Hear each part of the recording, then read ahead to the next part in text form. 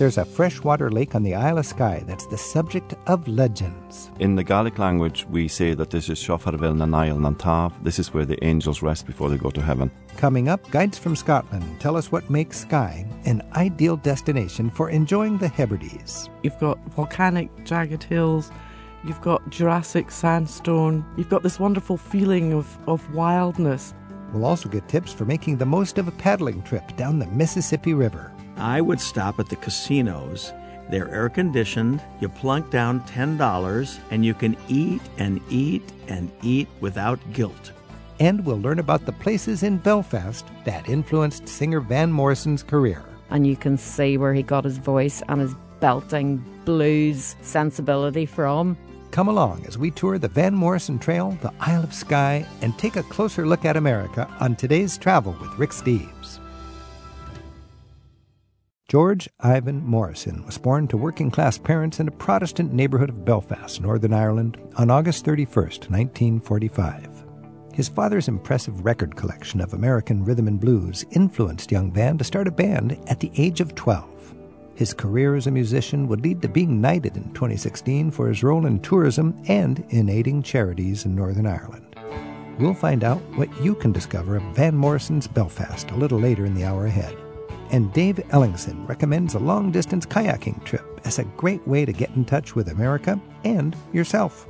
He shares what his solo trips down the Mississippi and Hudson rivers showed him in just a bit.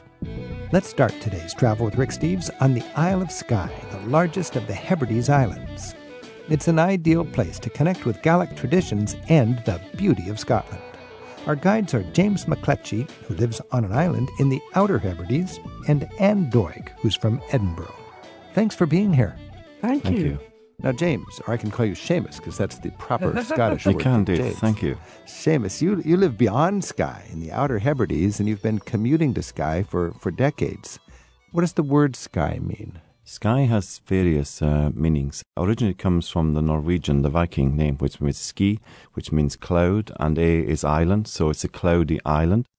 But then it came into the Gaelic word, which was Anchilan Skianach, which was the winged island, or Elanachio, which is a misty island. Misty island. So there's a little bit of a consensus. Cloudy, misty, sort of romantic. How accessible is Skye? Skye is very accessible today. You can leave from Edinburgh or Glasgow. You can drive up there through some beautiful, stunning scenery.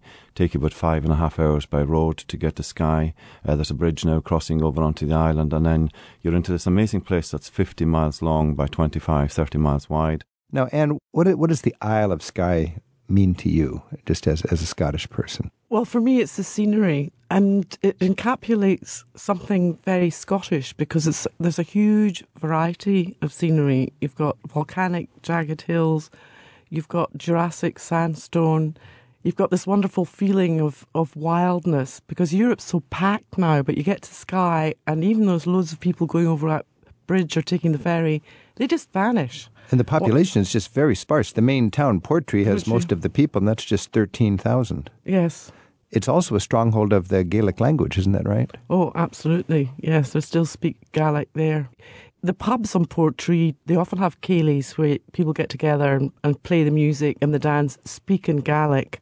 Quite a few famous musicians came from Skye as well. Now, Seamus, you live in an island beyond Skye, which is like beyond, and Gaelic is not that unusual where you live. I understand there's actually a college in Gaelic on Skye. Yeah, there's a college, Sol Morostic, and they have some of the oldest manuscripts from the Gaelic language. But what is it? Because I got to say, from a practical point of view, you're talking a language that, 50,000 people might speak or something. What is the practical value of that? It's a huge investment of energy to keep this language alive. Is it going to be people's first language in the future, or will it be a language that people who are passionate about their Scottish heritage will know as like Norwegians wear a nice sweater? I think the language is important for the culture of the people. The culture of the people. We have been, the fact that it was banned after Culloden and it managed to survive, many of the place names are in Gaelic. The practicalities of it are still around Skye and in the Hebrides. Obviously, if you take it elsewhere, it's of no use. But to be able to communicate in the old language links you to the people of the past and links you to what they achieved. And are there environments where there's nothing novel about the fact that people are speaking Gaelic? I just live in a small town on a small island, and my parents speak Gaelic and I speak Gaelic. Does that actually happen today? We speak the language on a daily basis. Yes, we've had to anglify a lot of what we do, but it's much easier for us to speak in our own native language. But then if you look back into the clan history, you have the clan chiefs, they had Gaelic poets. We have the Cláraiseach Dowell, the blind harper, who used to write the poetry for the clan chiefs there about all his fortitudes in battle and how wonderful he was. Wow. And you've got Dunvegan Castle. That would be the headquarter of the MacLeods, right? Yes. Now you go into there and you realize the deep heritage and the local pride. Yes. That's a really important place for Clan MacLeod and all the associated clans. They've got the paintings of the old clan chiefs. One of the most famous was a woman. Shout out for the girls. Is that right? Flora, yes. And she was a clan chief. That's unusual to have clan chiefs as a woman, but what is a clan chief? What's the deal with that? it doesn't really mean much now. It's a senior member of the clan, but at one time the clan chief was almost like a warlord, really. If he called you out to war, you had to go. If you didn't... Is there still a clan chief there at the castle? Yeah, he's in his 30s now. Something I was very impressed by on my visit to Skye was way in the north, there was the Skye Museum of Island Life. Island Life. Yes, wonderful family. There's like 7 thatched huts. A couple of these are originally from that spot. And you feel like going back in time. Yeah. It was the real deal. It was lived in by the Graham family, I believe, until 1957. Mm-hmm. And everything about it, including the charming black and white photographs thumbtacked to the walls and the peat fire. It's an amazing thing. Seamus, have you been to this museum? Yeah, and for me, again, I've grown up in a place where thatched cottages were a traditional way of life. Mm-hmm. And right across Skye, one of the fascinating things about Skye is wherever you wander, you'll come across these older houses that are just sitting in the middle of moorlands. And to keep that tradition alive and to give you an insight into it is really... And the smell of the peat. I love the smell of the peat. It's just unbelievable. And they really understood their environment when they built their architectural houses. The whole house is sort of bent down against the wind with stones on ropes hanging to keep the thatch from blowing away. And it's, I just found it fascinating. Our guides to Scotland's Isle of Skye right now on Travel with Rick Steves are certified tour guides Anne Doig from Edinburgh and James McCletchie, who lives on a remote island in the Outer Hebrides. He posts photos of the Hebrides on his website. It's unwindinnature.com. So when you're in Skye, likely you're going to stay in Portree. That's the main town, which is not much of a town. I mean, it's just a practical town. The only thing I remember there is that down on the harbor, the one fish and chip shop, nobody is sitting at the picnic table. They're all scrunched against the wall, nibbling their fish and chips. Because of the seagulls. Because of the seagulls. Do you know? You're both smiling. You know this situation. They're bandits. They are so bold and hungry and... I wanted to sit and enjoy the harbor at the picnic table. I wondered, there's all these people eating fish and chips. Nobody's sitting at the table. I tried and bam, I'm speared by a seagull almost. So I was up against the wall with the rest of the fish and chips eaters. Skye is very trendy these days, so I found if you want to eat in a nice restaurant, you need to make a reservation. If you want to sleep in a reasonable hotel, or if you want to sleep, period, in a hotel, you need to make a reservation long in advance because the demand in Skye seems to be exceeding their ability to provide enough room and meals for everybody. So you got to anticipate those kind of crowds if you're going peak season. Portree does get really busy. But now that there's a bridge going over to Skye, you can stay on the mainland and visit Skye. There's a little village called Ploughton, and it's absolutely beautiful. And it's 8 miles from Ploughton to the bridge. Oh, that's perfect. So it's on Loch Carron. And then you're less than an hour from Portree. And from Portree, the highlight of the island for me, Anne and Seamus, was the Trotternish Peninsula. Seamus, can you take me on a drive around the Trotternish Peninsula? Because for me, it was just a montage of beautiful viewpoints. What would you see? What's interesting to me about Skye in that area is the landscape. You've got to look at the geology of Skye. It is so varied. You've got a glaciated landscape there. You've got a Jurassic landscape heading out towards Staffan and down to the Corran. And this is where you can walk with families of dinosaurs. Right down on the shoreline there's footprints, and it's as if a whole group of dinosaurs just ran through this area, and at low tide you can go down onto the beach, you can start scavenging, you yourself can become a relic hunter in a way. And what's interesting about all of those dinosaur footprints is the only thing that's missing is the flying. You're looking at pterodactyl. If they can trace this link into here, it will make Skye the complete dinosaur island. Whoa. And it's stunning. This is Travel with Rick Steves. We're talking about Scotland's Isle of Skye, and we're joined by 2 Scottish guides, James McCletchie and Anne Doig. Now, Anne, when you're taking a group or a tourist around the Trotternish Peninsula, what are describe some of the viewpoints? Because I drove up this winding road to Kerrang, is that what it's called? To the summit. Kerrang, yeah. And there's a trailhead there. It's an escarpment. It's 3,000 feet at its highest, and it's laid over basalt. But it's very dramatic because you've got the cliffs going up to the escarpment, and because of the erosion, because it's sandstone, a pinnacle is formed, the Old Man of Storr. And they do amazing things actually in the summer there, trekking up to the top, lighting it up, having ceilidhs and music. And it's an amazing backdrop of this escarpment and then this pinnacle. It's all so easy on Skye. Beautiful trails you can take, or hikes you can take from the trailheads. Charming museums and distillery. There's the Talisker Distillery. There's an Iron Age roadside fort that I'll never forget. And a chance to walk out in a peat field. Seamus was talking about the peat and the evocative peat fires. You can go out into the peat field. The Isle of Skye, to me, it's designed for somebody who wants to gain an appreciation of traditional Scottish culture. Anne and Seamus, it's been so delightful having you to help contribute to this conversation. I could talk all day, but we're out of time. But just one moment, one little place where you feel the epitome of Skye for you. Anne. Well, there's a Loch Carrusk. It's difficult to get to, but there is a little boat called the Bella Jane that will take you. But it's amazing because that's where the volcanic hills, pinnacles, Carrusk means cauldron, rise up. And it's really dramatic. And you can sometimes, snow on the top, see an eagle, Loch Carrusk. So a nature lover and a geologist sounds great. Yeah. Seamus. It's really fascinating there. Anne's picked one of my favourite destinations as well. It's in the Gaelic language, we say that this is Shofarville na Niall Nantav. This is where the angels rest before they go to heaven, in Carrusk, this area here. But there's another place that I really like going to. It's a place called Spar Cave. And this is a little walk that you take out down from the end of Youghal, out onto the coastline. You then walk your way along the coastline. You clamber down onto the shore at low tide. And you suddenly come to this ancient stone doorway that was created by the Victorian landlord at one time who wanted to charge people entry there. And you go into this cave through the mud, and suddenly you come to a marble staircase that is just created out of all the rock. And as you start to climb up inside this cave, you climb higher and higher, and then you look down and you see this sparkling pool inside it. And during Victorian times, many of them came here to steal all the stalagmites and everything. And Walter Scott himself had gone there and called it Mermaid's Cauldron. It's an amazing sounds place. Incredible. Anne Doig, James McCletchie, thank you so much for joining us. And James, one more. Say in Scottish, where the angels rest before they go to heaven. Farvel na Niall Nantav, Masjidat Gonev. And that is the Isle of Skye.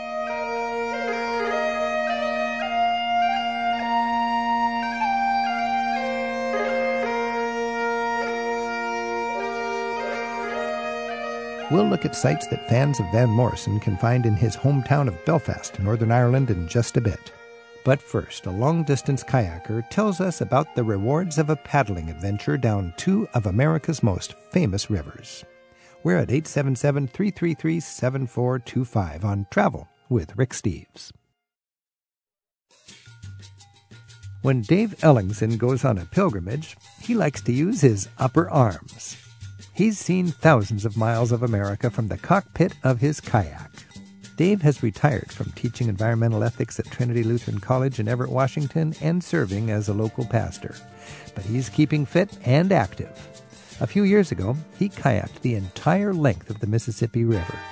2 years later, he put in another 500 miles paddling down the Erie Canal and the Hudson River from Buffalo to the Statue of Liberty. And as we spoke to him, he was planning to kayak the fjords of Norway. Dave shares insights that came to him while alone in his kayak that he includes in his 2-volume book series called Paddle Pilgrim. Dave, welcome to Travel with Rick Steves. Thank you, Rick. Good to be here. Now, as a retired Lutheran pastor, a retired college professor, a marathon runner, a triathlete, and a long-distance kayaker, and a pilgrim, what's the connection? My grandmother said I had ants in my pants, and that was a nice way of saying hyperactive. I think we have other diagnoses these days. I love to be active, and when I can be active, whether it's running or paddling or walking or hiking or traveling, I learn, and that's my mode of operation. And then you must have a passion for sharing it as a pastor, a professor, and a writer of your blog, basically. Yeah, I love a line from the poet Mary Oliver. She says, "Instructions for living. Pay attention, be astonished, tell about it." And you have with your pilgrim paddle. But doing my best. So we're talking major kayaking trips. What, over 2,000 miles on the Mississippi? Yes, And then 500 on the Hudson. that's correct. And this was done alone. You chose to go solo. What thought process was there? Were you intentionally alone? Was that an important part of the experience? Actually, on the Mississippi, I had a friend with me in the early going who was very important. But the solo part of a pilgrimage, it really is a journey outward and it's a journey inward. In some ways, the socialization, which can be wonderful, and I had plenty of people I met along the way, the socialization can be a distraction. So being alone forced me to turn inward, and that's where some of the greatest learning took place. For me, if I ever had the opportunity to do the pilgrimage on the Camino de Santiago, where you hike for a month across northern Spain, it would be a big question. Would I go with my loved one or my best travel partner, or would I go all alone? And when I saw Martin Sheen in The Way, the movie, I just was disappointed because he was going with a gang of friends. And I thought, no, a pilgrimage should be alone. Well, I think there's kind of the mix of the social. So the Camino or my pilgrimages, I met angels along the way, river angels, canal angels. So I was never truly alone. And then theologically, part of a pilgrimage is a journey with God. But so you're not really alone if you're in touch with your spirituality. Exactly. So I want to talk about your river angels in a minute, but let's first talk about the trips themselves. Okay. Mississippi River, 2.3 million paddle strokes. That's a lot of paddling. Just in a nutshell, where did you go on the Mississippi? Well, I started at the headwaters at Lake Itasca in northern Minnesota.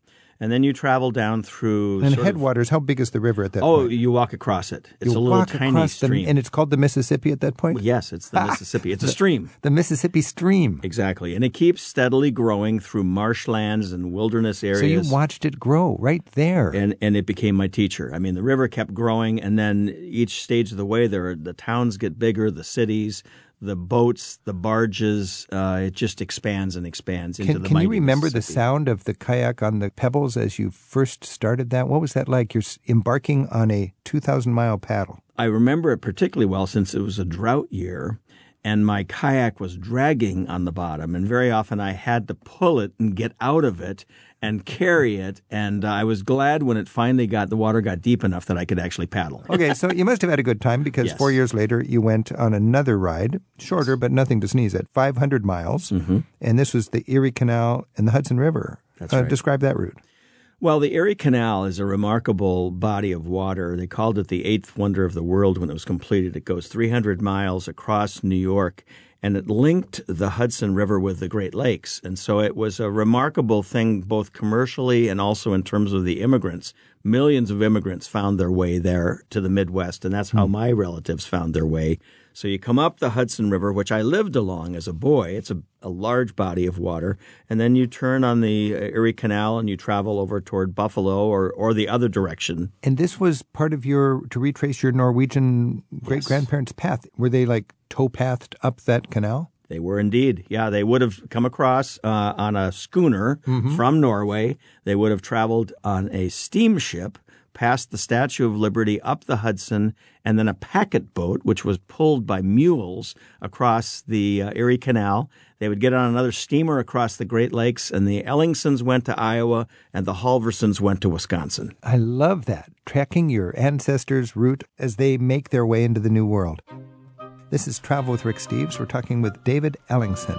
He's got 2 volumes called Paddle Pilgrim, one about his trip down the Mississippi and the other about his trip down the Hudson and the Erie Canal all the way to the Statue of Liberty. David, describe your kayak to us. Was it the same kayak for both trips? Yes, I had a 17.5-foot kayak, a wilderness boat. It was beautiful, slow, steady, sturdy, and it got me in both places. And I named it after a while after my 96-year-old mother, Leela V. And so I would call her from time to time and would say, "Mom, you're always with me." And she would chuckle in the background. Oh, that's beautiful. And she was in her 90s. She was in her 90s, wow. correct. Did you have a pace that you had to keep each day? Did you have a general strategy for that? How did you determine your pace? Well, I had to get down the Mississippi in 2 months. I had to speak at a convention in New Orleans. So I knew I had to do a minimum of 40 miles. I had to average 40 miles a day. Mm-hmm. There were some days when the wind would be in my face or a storm would come up, so I would have to get off the river. The shortest day was about 10, 15 miles. The longest was almost 80 miles in Mississippi. And if you fell off your pace, you might have to abort your mission and fly to your conference. I never wanted to do that, but it was conceivable, yes. Yeah, so you had to keep on that. And then I noticed on your next trip, you decided to go quite a bit slower, just 15 miles per day. Why did you make that change? Well, you have a little bit of a current in the Mississippi, so it helps you to go downstream a little quicker. And in the Erie Canal, there are all these wonderful historic towns in upstate New York. There's a lot of history up there. So I wanted to stop and camp and meet the locals and examine the architecture and learn about the area. And so I was savoring it a little more than I did the Mississippi. Okay. So this Mississippi, that was the epic journey, really. Yes. Now, you look like you're quite a tidy person now and nothing scary about you visually, but I can imagine no shower for 5 days, unshaven, a little bit hungry, covered with dirt, you stumbling out of the river looking for a meal. What is that like to be alone going down this river and having to find a place to camp for the night, to get a meal, to take a shower, to just talk to somebody because you're lonely, but you look kind of scary, I would think. Well, fortunately, when you're paddling down the river, you encounter people along the way, even in the most remote places, and they take good care of you. And occasionally they'll give you a shower. But one of the fun things that happened along the way was there are a lot of casinos between Illinois and New Orleans. And I would stop at the casinos. They're air-conditioned. You plunk down $10, and you can eat and eat and eat without guilt. So these are floating? Some are floating, and some are just up the hill from the river. Because I can picture an old steamer that's turned into an entertainment ship that's permanently moored there. That's right. And you got a buffet just like you'd have in Las Vegas, basically. Precisely. But you come in there not ready to have a party and not looking like you're very civilized. And how do you do that? I mean, you must have to explain, hold on a minute, and I just need a shower, and then how do you get a shower? There was a burly man at each of the casino doors, and I had my little speech down. Hi, I'm Dave. I'm paddling the whole Mississippi River. And they go, really? Oh, God. And I had them hooked, and I would say, listen, I'm going to come in and have the buffet and use your facilities. Is there anything I need to know? And they were my friends. Now, the shower piece, I would walk into the bathrooms. This is way too much information. And I would remove articles of clothing. Let's just leave it at that. And I would bathe in the sink. And it was always, I thought, hilarious when some casino person would come in to use the facilities and they would see this river rat. River rat, exactly. And they would pretend they didn't see me. So that was when you were lucky you found a casino. Right. But other times, I was impressed, David, reading Paddle Pilgrim, the miserable cuisine you had otherwise, because I do not like living on granola bars. Well, granola bars, I would try to have some fresh fruit. I would generally have a mixed nuts and a variety of things. But the casinos save the day. And one of the axioms of expedition kayakers is if there's a restaurant or a bar on the banks, you stop. There's just not that much I mean, like if you go biking down the Danube River, you've got all sorts of delightful places to eat and sleep and have a drink. But on the Mississippi, it's not really designed for that. Well, actually, the Mississippi has lots of river towns, and they're really interesting towns. And whenever there was a town, I would stop. And I would walk down Main Street, and I would get to know where the bar and the restaurant was, and I'd get to know who the police chief was, and I would introduce myself. And again, invariably, people would come up and say, do you need a place to stay, or do you need some food, or whatever? And they were wonderful.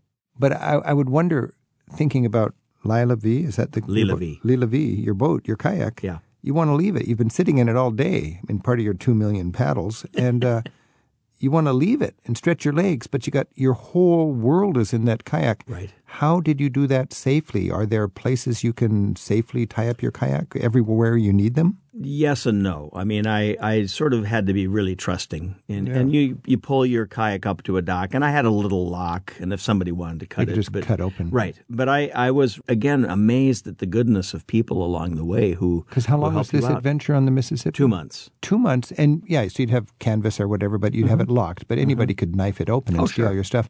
And you knew that, but it was locked, and they'd have to be quite intentional to rip you off. And you had no problem. No. And again, people would stop and they'd say, "What do you need?" They'd drive me to town. They would help me get food. And you had to be trusting. It's part of a pilgrimage, I suppose. I think that's one of the things you either do or you don't go on pilgrimages, because you are at the mercy of the elements, the people, the terrain, all of that. What's the impact of climate change as you're on the water for 2 months? Was it part of your awareness? Oh, of course. Why? One of the courses how that I taught at the college was environmental ethics. And I'm a firm believer that humans are making huge impacts on the climate.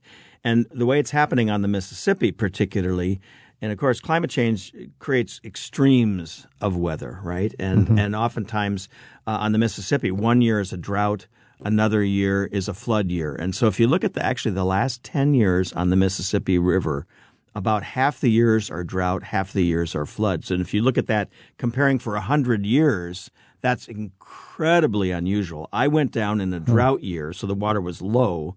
The year after, a friend of mine went down the river, and it was a flood year, and she liked the fact that she was traveling faster, but she couldn't find places to camp because everything was flooded. So there's alternate drought and flood years these days that they didn't have in the past. This is Travel with Rick Steves. We're talking with David Ellison. His book is Paddle Pilgrim, telling the story of his kayaking adventures. There's 2 books, one down the Erie Canal and the Hudson River, and the other one over 2,000 miles down the Mississippi, from the headwaters all the way to the Gulf of Mexico. New Orleans. Oh, my goodness. Now, David, you talked about river angels, and when we think New Orleans, we're talking about Southern hospitality. And I think it was near Memphis. You talked about meeting a man named Herb, who gave you the best can of beer of your life. Tell us about Herb. Well, it was south of St. Louis, right? Yeah, it was late in the day. I had a long day. I was hot. I was tired. I was thirsty. I was ready to crawl into my tent. I had pulled up on the shoreline. Some guys were fishing for catfish. And as I was crawling into my tent, he said, "Are you thirsty?" And, I said, "Yes." So he invited me over to the campfire, and he and his 2 sons and the dog were sitting there, and he handed me a tall can of beer. There wasn't even a label on it. Right. And we sat there for an hour swapping tales, and I drank what I call in my book the best beer I ever had. And if you're a connoisseur of beer, this was skunk water. Yes, it really, really was. But the kindness that they showed to me was remarkable. And that kind of thing happened over and over and over again. I love it. And in that section of the book, you have this wonderful quote by St. Bridget. Yes, heaven is a lake of beer and every sip a prayer. Oh, spoken like a Lutheran pastor. This is Travel with Rick Steves. We're talking with Pastor David Ellison about his paddle pilgrimage down the Mississippi River. Our phone number is 877-333-7425. Anil's calling in from Fort Lauderdale in Florida. Hi, Anil. Hi, Rick. How are you doing? Great. Do you have a comment or a question for David?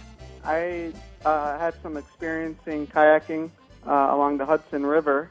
Are you familiar with and I don't know if I'm saying it correct, the Esopus Creek?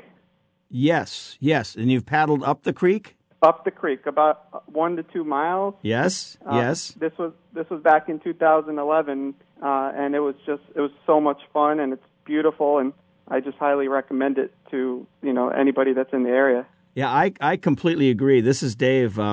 There are so many little sub-adventures. The Hudson is a beautiful river, but then all of a sudden you turn off into a little creek and paddle back in, and you go back in time and space. Exactly. It's like you're in a different world, and I remember that creek very well. Going back in time, how so, with the architecture and the townscapes? Sometimes if you go up a creek or into a town and there's a water mill or some kind of old hotel or something, but sometimes I'm kind of a mystic, and I kind of space and time collapse for me. When I travel and I go in new places, I imagine myself historically in a different time, and I'm an explorer. I'm a Native American paddling up a creek, or I'm a pioneer. I'm Lewis and Clark on their journey. So for me, time and space collapse when I travel. Exactly, and it just the nature around you is just so incredibly peaceful there. Absolutely. And It's really only about an hour and a half or 2 hours north of New York City. So, it's just so crazy that it's such a different world up there. Great. Anil, thanks for your comment. No problem. Take care. And Michael's calling in from Charlton, New York. Hey, thank you, Rick. Thank you for having me. I don't know if I'm brave enough to do the kayaking, but I have gone cycling along the Erie Canal as I live just outside of Albany, New York. Mm-hmm. And one of my favorite things of doing the Erie Canal, and I don't know if you can kind of echo my sentiment, was going lock to lock and meeting the people, because I did it by myself, and I think the serenity and the quietness of being by yourself really allows you to reflect not only on nature but the people and just how the system works, and kind of forget about all of the craziness of the world for just a little bit, even at that.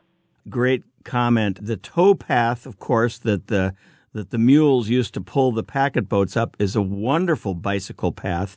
I met a lot of people bicycling either one way or the other. I've known people who've bicycled one direction and paddled the other direction. And, of course, there's 34 locks along the Erie Canal, and the lock masters, the lock keepers are terrific people. I camped by many of the locks. It's state property, so you can set up your tent on the grass by the lock. And then you'll have oftentimes an interesting conversation with the folks who've been working along that canal for many, many years. So I completely agree. I mean, you can paddle the canal and you can also pedal the canal. And those industrial age towpaths, they're so evocative to me. I love them. Yep. Yeah, it was amazing in terms of just the conversations that people are willing to have, because there really is, I think, a big stigma of people, not talking to strangers. But some of my best conversations were along that trip, and obviously speaking with people I've never met before. I think sometimes when you're a pilgrim, it's that chance, wonderful encounter, and you're never going to see that person again, maybe, and you feel like I can open up my soul and have a great conversation. And if you're on the road as a pilgrim for 2 months, you've got a pure diet of talking with strangers. That's right. That's part of the joy. Michael, thanks for your call. Thank you very much. Cruising down the river on a Sunday afternoon. Dave Ellingson blogs at dellingson.com. He shares some of the challenges he faced on his kayak adventures in just a minute. Then we're off to Northern Ireland to hear how Belfast is proud of native son Van Morrison and where you can see the sights that show up in his songs. It's Travel with Rick Steves. Dave Ellingson says there's no better way to get in touch with the natural beauty of the country and the deeper parts of ourselves than at the pace of your own paddle on a multi-week-long kayaking trip. Dave's a retired Lutheran pastor and college professor whose physical stamina is, to say the least, an inspiration. In his Paddle Pilgrim books, he writes about what he discovered about himself and the country around him as he journeyed the length of the Mississippi and later the Erie Canal and Hudson River. And Dave, this is an interesting thing when you are all day long, you were, 10 hours a day paddling. Talk about boredom. Talk about terror. Talk about entertaining yourself. Yeah. Talk about the beauty of solitude. I mean, there's this, you mentioned in your book, the dueling forces of loneliness and, I think, beautiful solitude. That's right. Yeah, it's a battle sometimes. I mean, one can romanticize a pilgrimage, and there are moments when you are lonely. And I would often sing as I traveled down the canal. I love to sing, and Oh, What a Beautiful Morning was sung many, many times as the sun would come up along the Mississippi River. But I think the solitude part comes from realizing that you're really not alone, that you have these river angels along. I quote a passage in the Bible from the book of Hebrews where it says, since we are surrounded by a great cloud of witnesses. And so I look up at the sky and I see these clouds and I think of all the people. When Paul writes that in Hebrews, he's referring to, I think, really kind of a Greek image of the Olympics, right? And the crowds cheering you on. And so I felt like people were cheering me on when I was not doing very well. And there were many moments. One of my favorite quotes about expedition kayakers is, it's hours of tedium and boredom interrupted by brief moments of sheer terror. And what is a brief moment of sheer terror? In the context of the Mississippi. Paddling across towards what you hope is a sandbar in the dark at night in the lower Mississippi and hearing honk and knowing that is a barge bearing down on you.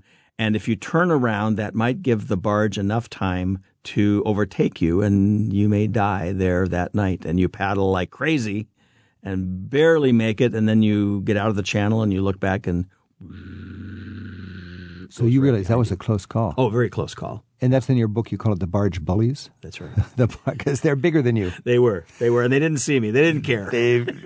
I've been out in the Puget Sound here in a kayak, and next to the ferry, the state ferry, you feel very small. You are very tiny. Speaking of terror, in your book, you've got a photograph of the Weir or something in, I think, St. Louis, where you're coming through a city and you might not know what's ahead of you, but sometimes there's grinding kind of dams and waterfalls and man-made barriers.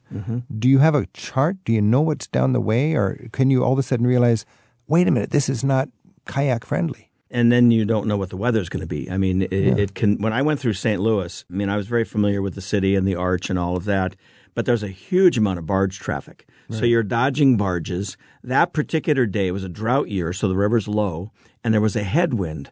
So the combination of the current, the headwind, and all these barges, I felt like I was, constantly just trying to stay out of the way. And it was a terrifying experience. So that was not fun. And there were lots of moments like that where you sort of pray without ceasing and paddle like crazy. You wrote that the lower half of the Mississippi was, quote, pretty rank, draining lots of people and industry. It just sounded like, oh, this is the long stretch here. And then you talked about south of Memphis, several hundred miles of no people, no houses, no nothing, just praying for a drink and a refuge. What was that like, and how did you manage? Well, compared to the north in Minnesota, where it's wilderness and woods and green, the lower Mississippi, which is the free-flowing part of the Mississippi from Cairo, Illinois, south, the river gets really big. And it's bounded by large levees. And so and on the other side, you don't see what's on the other side of the levee. So these are just concrete levees as far as you can paddle. And behind it, for the most part, in Mississippi and Arkansas, are farms. And many of them are rice paddies. And so occasionally I would pull off the river and camp, but there weren't people around because these are large agricultural operations. But you needed some civilization here. So how did you find a person, and then what happened? Well, you just paddle and you have a map, and it says, my favorite example was Osceola, Arkansas. I got to this place, and there was a guy fishing along the river, and I said, hi, I'm Dave. I'm paddling down the river, and this is Osceola. He said, oh, no, that's 8 miles away. The river moved. And it was like, what? Well, the Mississippi keeps recharting its channel, so he drove me to town, but the river had actually moved to a new place. And then there were these little towns along the way. Whenever there's a town, you stop, and you get to town and get some food and drink and something to human contact. This is Travel with Rick Steves. I'm talking with Dave Ellingson. His book is Paddle Pilgrim. This whole idea of sabbatical and pilgrimage and personal solo adventures, just fascinating to me and inspirational. As a professor on sabbatical, what did you learn? The professor part of me that loves the outdoors and teaches about the environment, I was constantly reminded by the wildlife, the fish, that the Mississippi River, for example, is the home to many, many species. This is their flyway. This is their home. And we humans have this responsibility to care for that waterway. It's an amazing, amazing natural resource, but we've often kind of treated it as almost like an open sewer. And so the Clean Water Act, the Clean Air Act, sensible legislation, enforcing that legislation has cleaned up the Mississippi, but we still have a long ways to go. Agricultural pollution is one example that is the worst. So you gained an appreciation of how, apart from the needs of human beings, this was integral to the whole ecosystem. Exactly. And then as a pastor on a pilgrimage, how did you get closer to God? There are so many ways. I think the main thing was I slowed down, I listened, I paid attention to what was going on around me. We get so busy that we don't notice what's happening around us and appreciate a beautiful sunrise, the kindness of somebody on our journey, the taste of good food, having a shower after days without. I mean, just the simple things, savoring those things and giving thanks and being a grateful human being. Dave Ellingson, what a treat to paddle with you just a little bit. Paddle Pilgrim. Thanks a lot. Thank you, Rick.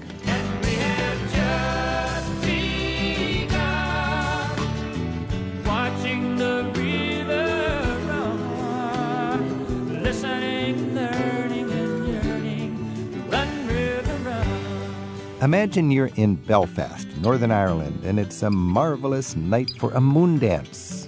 And then you meet a brown-eyed girl. Singer-songwriter Van Morrison was born and raised in Belfast. His legendary status around the world has prompted his hometown to capitalize on their most famous musical hero by creating a self-guided Van Morrison trail through the city. Irish guide Lynn Corkin joins us now for a look at Van Morrison's Belfast. Lynn, thanks for joining us. Thank you, Rick. Thanks for having me. So Van Morrison, born in 1945, started his first band. It was Them, right? In 1964. And now the city of Belfast actually has a trail for tourists, remembering the city Morrison grew up in. He was a youth in the 1950s. What was Belfast like back in the 50s, and what impact did that have on Van Morrison's music? Well, Them was the first band he came to prominence with, but he had a couple of show band style skiffle groups before that, the Monarchs and the Sputniks, and it was the time for skiffle music, you know, like a group of guys get together and just play with whatever they can, improvise with washboards, you know, that sort of thing. But Van was born into Belfast 1945. The war has just ended. In fact, he has a song called Wild Children. We were the Wild Children, born in 1945, when all the soldiers came marching home from war with love looks in their eyes. He was an only child. He was born into a working class community in East Belfast. His father was an electrician in the shipyard, and his mum was a singer around lots of little gospel halls and evangelical type of churches.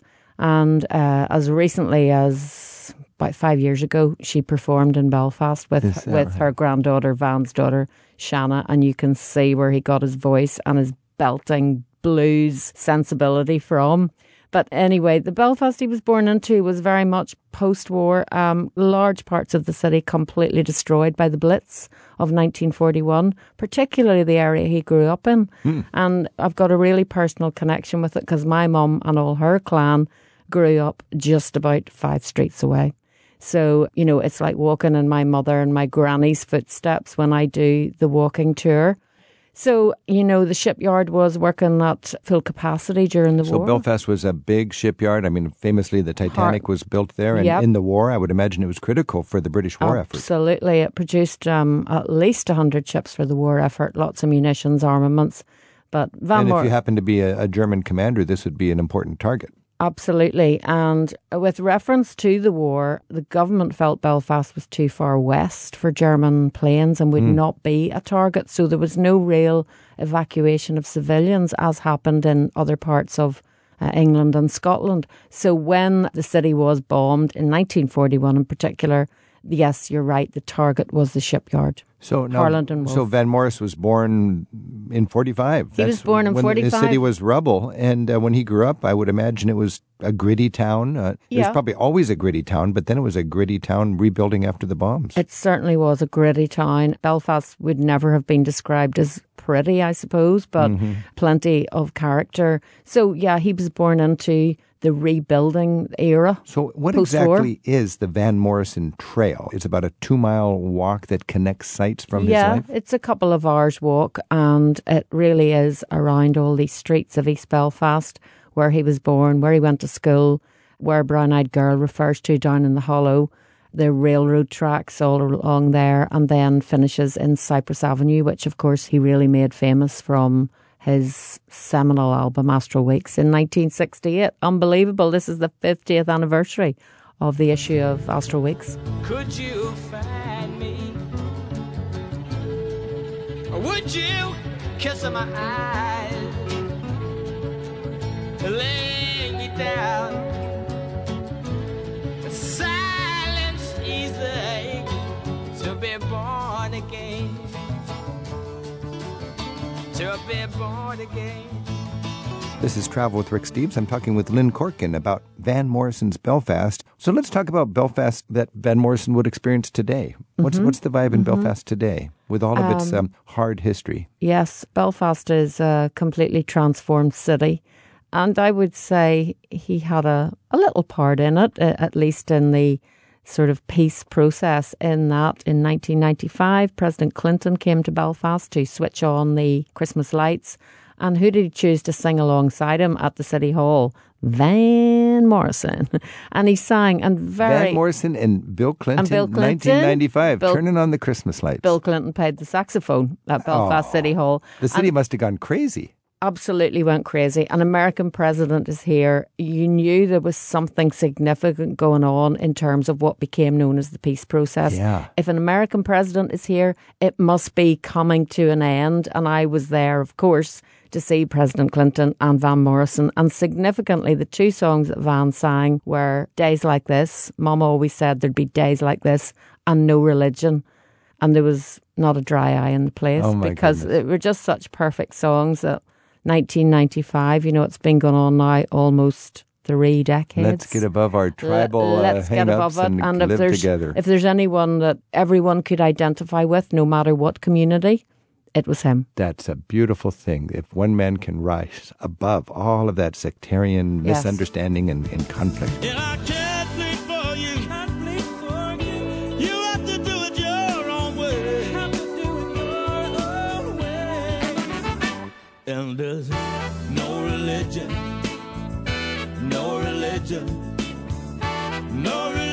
here today.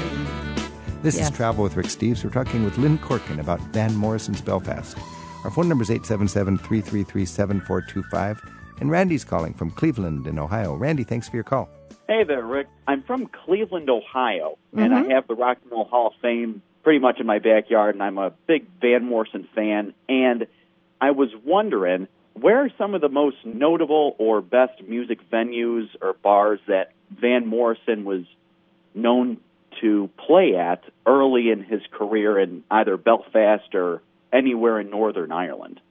Well, the main one that he played when he was in Them, he's the lead singer of Them, and there was legendary gigs in a venue called the Maritime, which no longer exists, sadly.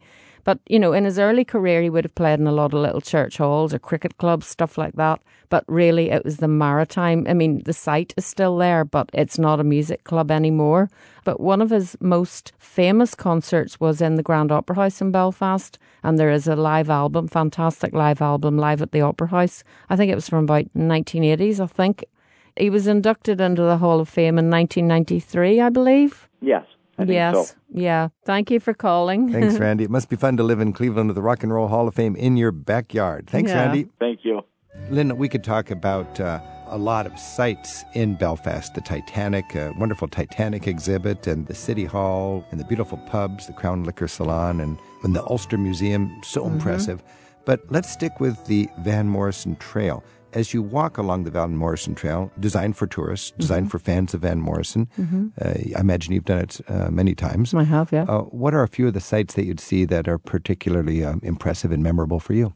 Well, the most memorable would be Cypress Avenue, because within that section of East Belfast, the street that he grew up in, the street that my mum and all her family grew up in, would have been a very typical working class street. And Cypress Avenue was a magical place. It was only about 3 streets away, but it was just a magical place. Tree-lined, doctors, ministers of the church lived there. And for Van Morrison, it was very much into the mystic, a place of contemplation, a place of, sounds like some romantic liaisons as well in Cypress Avenue. Does it have the same character now as it did when Van Morrison was inspired by it? It's still a beautiful street. And then many years after he wrote that, just a few years ago, my mum said, I hear you all playing that song Cypress Avenue a lot. Did I ever tell you that Daddy proposed to me in Cypress Avenue? And it just seemed to fit perfectly because, again, for her, it was a magical place to go and walking with your love. You didn't go to bars in the days of my mum's courting days. You went and had a nice walk, and they went in Cypress Avenue. And my mum had never heard of Van Morrison, but it just seems a perfect story that my existence is due to Cypress Avenue when my dad proposed to Mum, and then they got married, and then they had all these Van Morrison fans as children. And now when you hear that song, it's like it was written for you. It was written for me. And I could never have imagined when I first heard his music way back in the late 70s that one day I'd be a tour guide and I'd be taking people around the Van Morrison Trail. And again about Cypress Avenue, on his 70th birthday, 31st of August 2015, somebody had the bright idea. Imagine if you could get Van Morrison to sing in Cypress Avenue on his 70th birthday. And he did. 2 shows, sold out, magical. People came from around the world. He sounds like a great guy. He is. He's very proud to be a Belfast man. In fact, when he was knighted by, I think, Prince Charles in 2016, he was very happy and proud when he came out, and he was with his daughter Shanna, who was born in 1970, 71, something like that. She sings with him too. And he said to the journalists, "Not bad for a blue-eyed soul singer from Belfast. Sir Van Morrison, I am now." He seemed very tickled by that. Oh, he is Sir Van Morrison. Yeah. And of course, one of his most famous songs is "Here Comes the Night." So it was all now "Here Comes the Night," K-N-I-G-H-T. Oh, Here Comes the Night. That's perfect. He's also a Freeman of the City of Belfast. You know, that's another pretty I get a sense prestigious award. I get a sense as a citizen of Belfast, you're pretty proud of Van Morrison. I am so proud. I love his music so much, but I feel he has transformed our image of our city.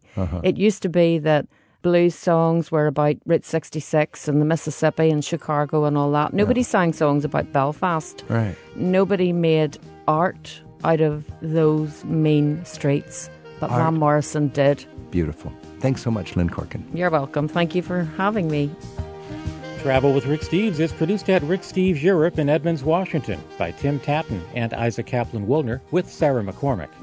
Rick produces updated walking tours to many of Europe's most popular destinations. You'll find the latest ones in Rick's Audio Europe travel app. Look for it at ricksteves.com/radio.